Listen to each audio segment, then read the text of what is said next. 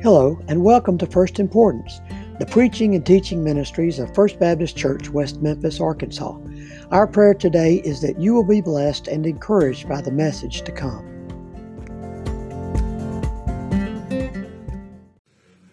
Prayer is so often overlooked. It is less glamorous than other disciplines of our faith.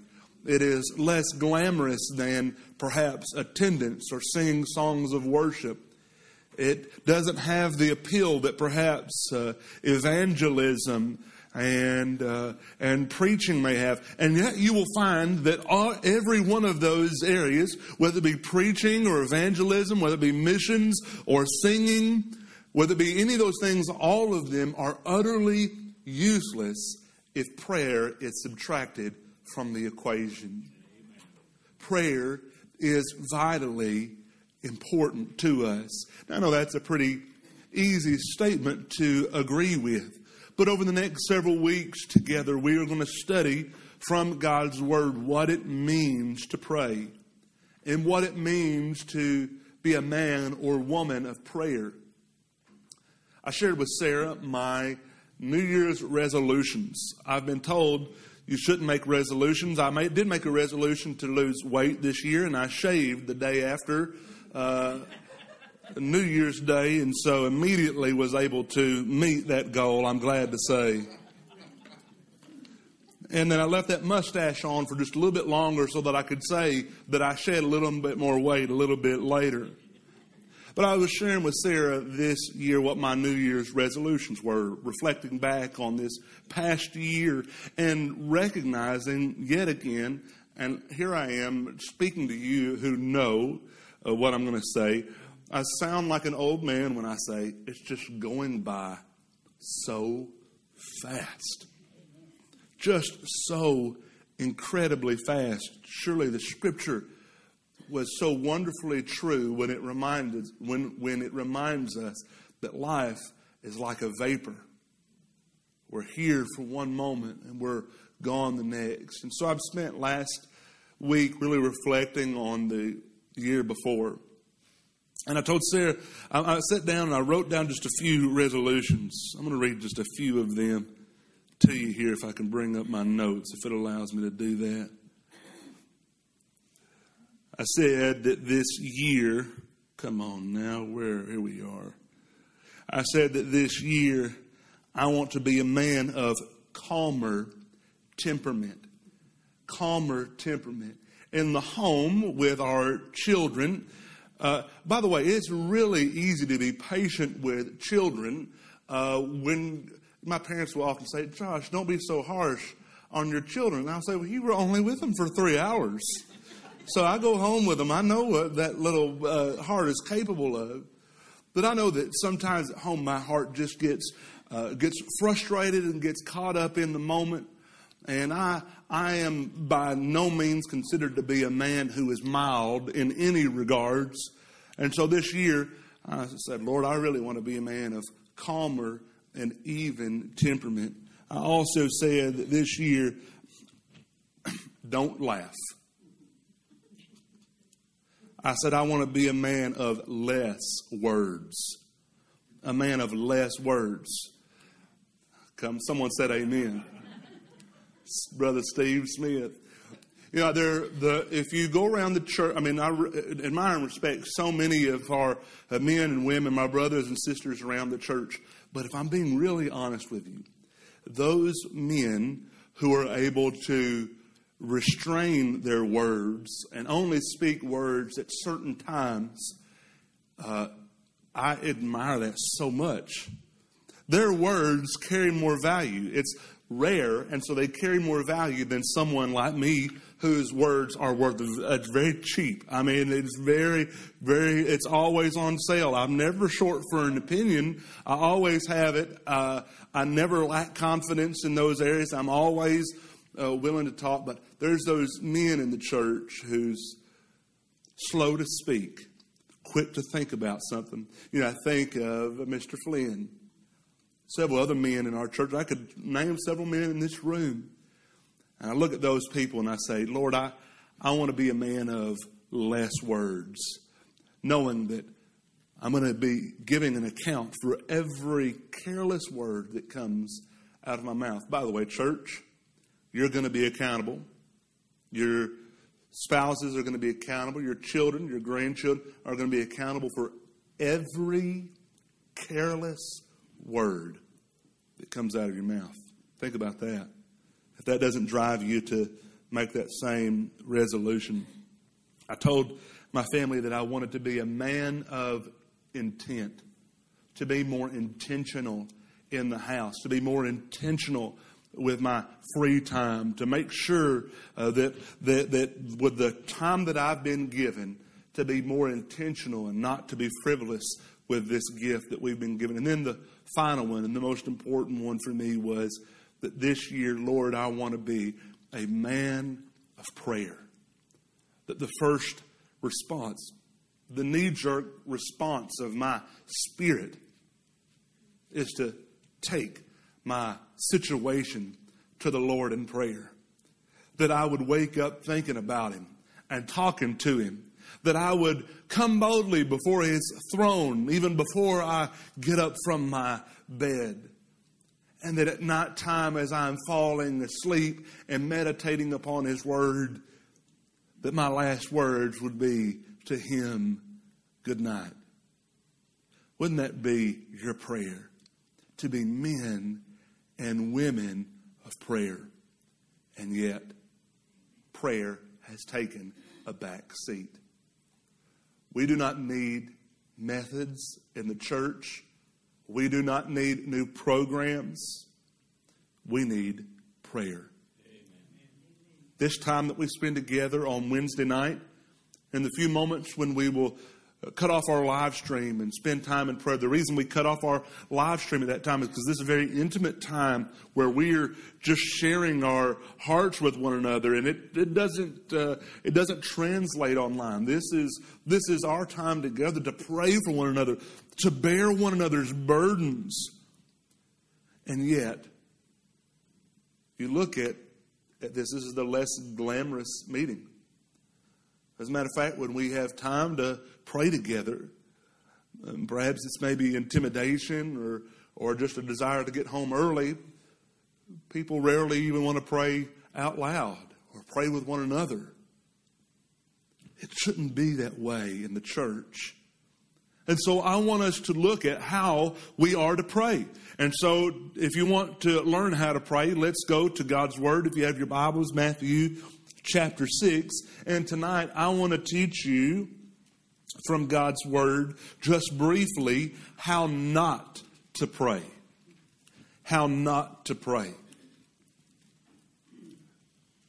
In our passage today, Jesus will teach us how to pray. It is what some people have called the Lord's Prayer or the model prayer. But before Jesus teaches His disciples how they are to pray, He first teaches them how they are not to pray. Look with me in Matthew chapter 6, beginning in verse 5. And when you pray, you must not be like the hypocrites. For they love to stand and pray in the synagogues and at the street corners, that they may be seen by others. Truly, I say to you, they have received their reward. But when you pray, go into your room and shut the door and pray to your Father who is in secret. And your Father who sees in secret will reward you. Verse 7. And when you pray, do not heap up empty phrases as the Gentiles do. For they think that they will be heard for their many words. Do not be like them, for your Father knows what you need before you ask them. Would you pray with me, please? Father, I pray now in these moments, with sincerity, we come before your throne and we ask, Lord, that you would illuminate the truth of your word into our lives. And like your disciples, we come to you now, Lord, and we say, through your Lord, teacher, teach us how to pray. In Jesus' name we pray. Amen. Before teaching his disciples how to pray, Jesus first teaches his disciples how not to pray.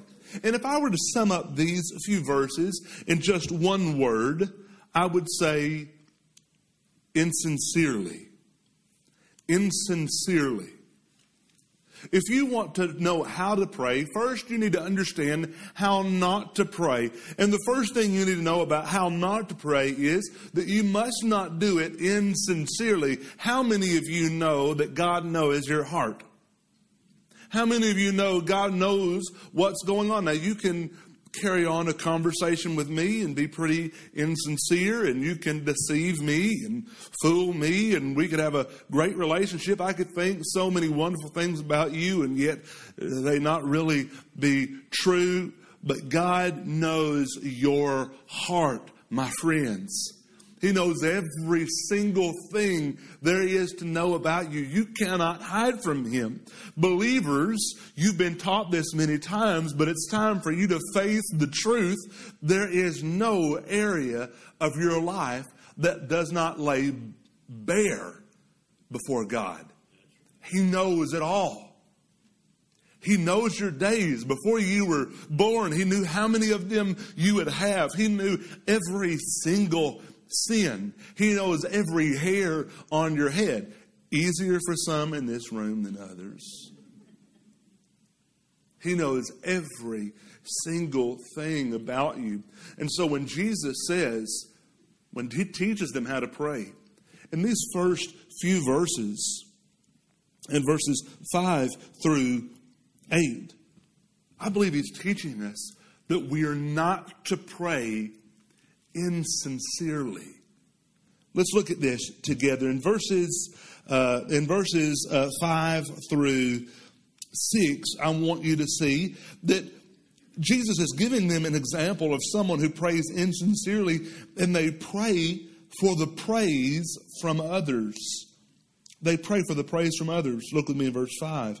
And when you pray, you must not be like the hypocrites, for they love to stand and pray in the synagogues and on the street corners, that they may be seen by others. Truly, I say to you, they have received their reward. But when you pray, go into your room and shut the door and pray to your Father who is in secret, and your Father who sees in secret will reward you. If you want to pray insincerely, you will pray for the praise of others. This is demonstrated all throughout the New Testament. It may seem like a foreign idea to us today, although I think that if you really give it some heavy thought, you'll see that it's present even in Baptist churches today. But you'll see here in the New Testament era, over and over again, this idea where these people wanted to look religious outwardly. And so their robes, their clothes would demonstrate that. People would see the verses that they have written on the tassels of their clothes. Everything they did, the Pharisees wanted everyone just to see how righteous they were, and their prayer life was the same. If you have your Bibles, move with me very quickly to Luke chapter 15. Luke chapter 15.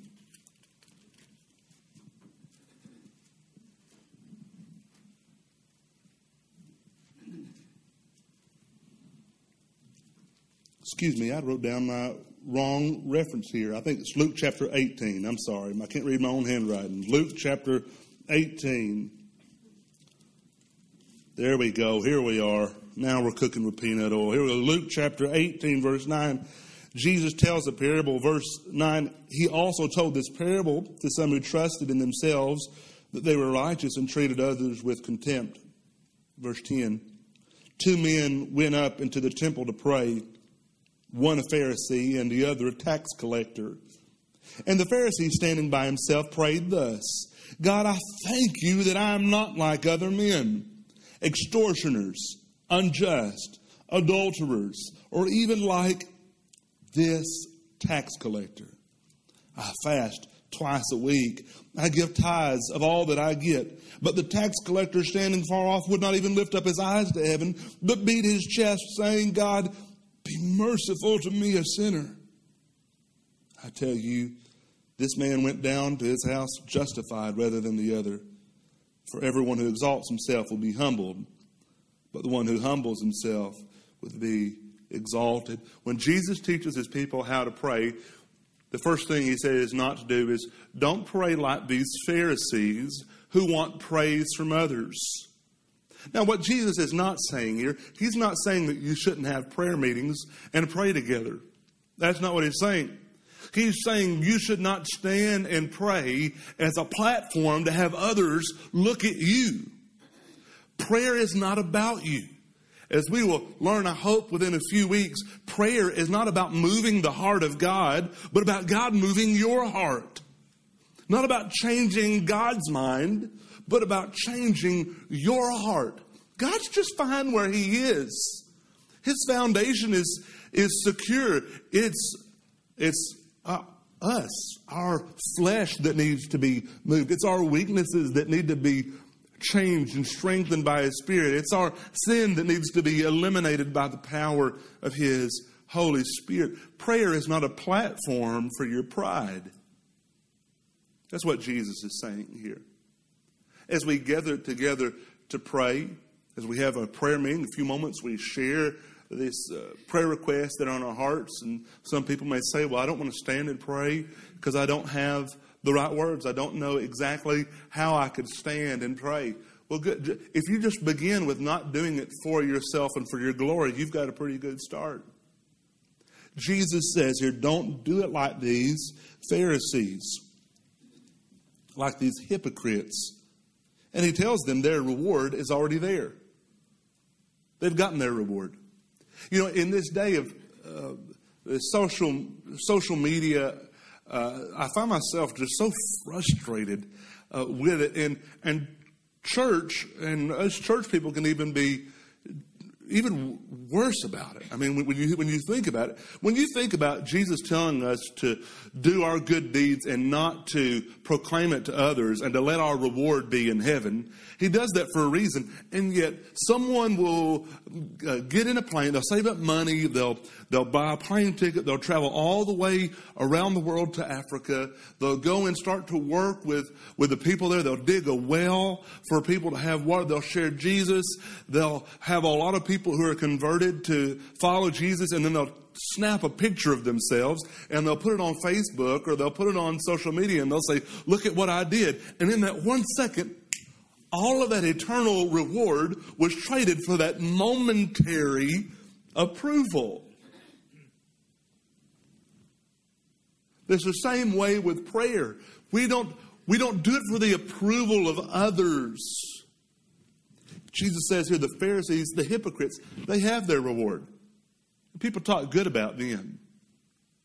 But one day, those people who talk good about them will die, and the one whose opinion matters will have a very different opinion on their life. Don't pray insincerely for praise from others. But next, I want you to see that we're not to pray insincerely, and that is for the praise of self. Look with me in verse 7. And when you pray, do not heap up empty phrases as the Gentiles do. I've grown up in Southern Baptist churches. I am so thankful for that wonderful gift that God has given me, and that from the day that I was born, I couldn't say many. I'm told that when I was born, I couldn't say any words, but I think I said Lottie Moon. That's one of my first words, right? As a Southern Baptist, that wasn't. It was cookies. Cookies was my first word, and it was foreshadowing a problem that would develop later on in my life. But I've always been a Southern Baptist, and it's always been a point of humor from a child going into the teenage years, not so much as an adult, and it's not this way really in this church, but when a deacon or someone would have an opportunity to come up and to pray, and come up and pray for the offering, and sometimes it would just, let's see how, we would all be standing waiting for the offering. Remember we'd pass you'd pass it in the middle of the service, we'd been singing, we're standing, and when the usher gets done praying, then we can all sit down and we're going to pass the plate. And then sometimes you would think, am I ever going to sit down? And what is he even talking about at this point? He just listed off a prayer request none of us know anything about. He just said a word I'm pretty sure he's unfamiliar with. There were times as a kid where I knew my limited vocabulary, but there are times as a kid where I wanted to get out a dictionary and say, do you really know what word you just said? Do you know what it means? There's got to be some type of limit there, you know. I say that kind of jokingly, but we say all kinds of weird. We really do. Sometimes we just put up empty phrases in our prayer life. Sometimes Christians are really bad about just. I was listening to Christian radio, which sometimes can just be the worst. And someone called in and was talking about a hard time in their life, and the guy said, "I'll just pray that the Lord will refresh you with fountains of." And he went on and on and on. I went, what are you talking about, man? You say, I'm sorry for what you're going through, and I'll be praying for you, and then don't make us all feel weird, you know. But prayer is not about the amount of syllables that you put up to the Lord. Here Jesus says, your Father already knows. He already knows what you need.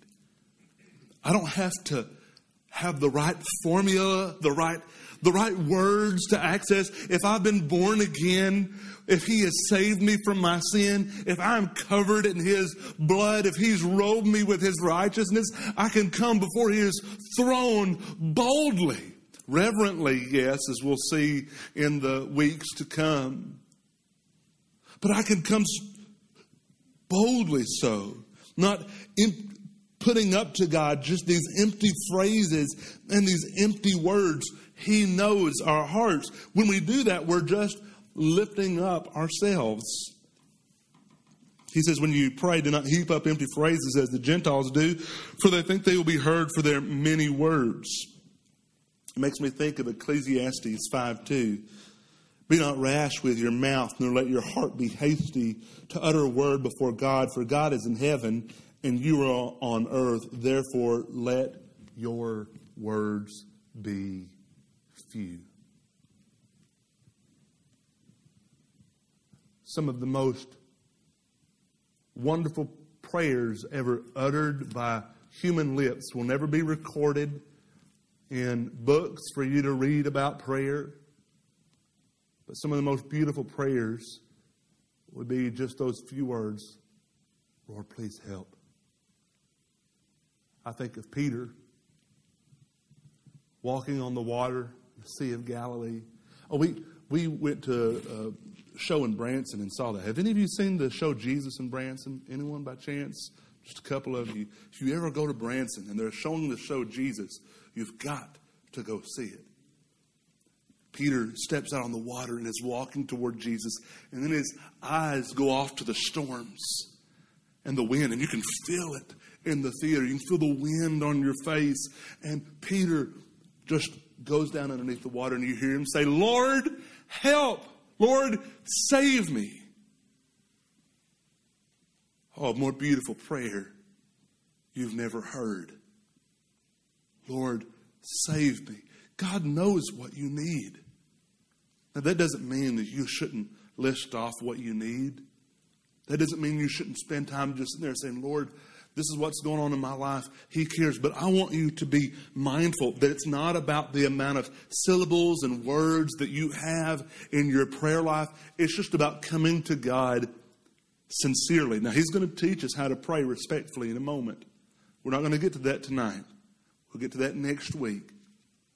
But as for tonight, I want you to know you are to pray sincerely.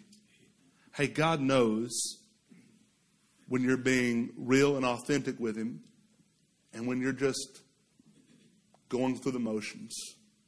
God knows. And here He teaches us to pray sincerely, not insincerely, not for the praise from others and not for the praise of ourselves, but just to come before our Father.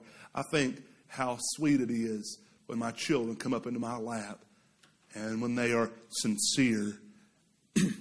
Our Father loves it when we come to Him sincerely. And friends, I want you to know, maybe perhaps the reason why we have stopped becoming people of prayer is we think that we have it all together. But if you'll take a look around, if you'll look at our country, and you'll take a look at our world, and if you take a look tonight at our city, or to drive down Broadway and we're to look on either side of the street as you travel either east or west, you will find that prayer is our only hope. Would you pray with me, please? Father in heaven, thank you. Thank you that we can come before you boldly. And as you've taught us tonight to not pray insincerely, I pray that we would be people who approach you sincerely. I call you Heavenly Father, not just because the Bible uses those terms, although that's where I find those words, but I call you Heavenly Father because you have born me again, and I am your child. And I don't have to toss up empty phrases because these phrases carry true and real meaning. Lord, use us this week for your glory. And let us be men and women of prayer. It's in Jesus' name we pray. Amen.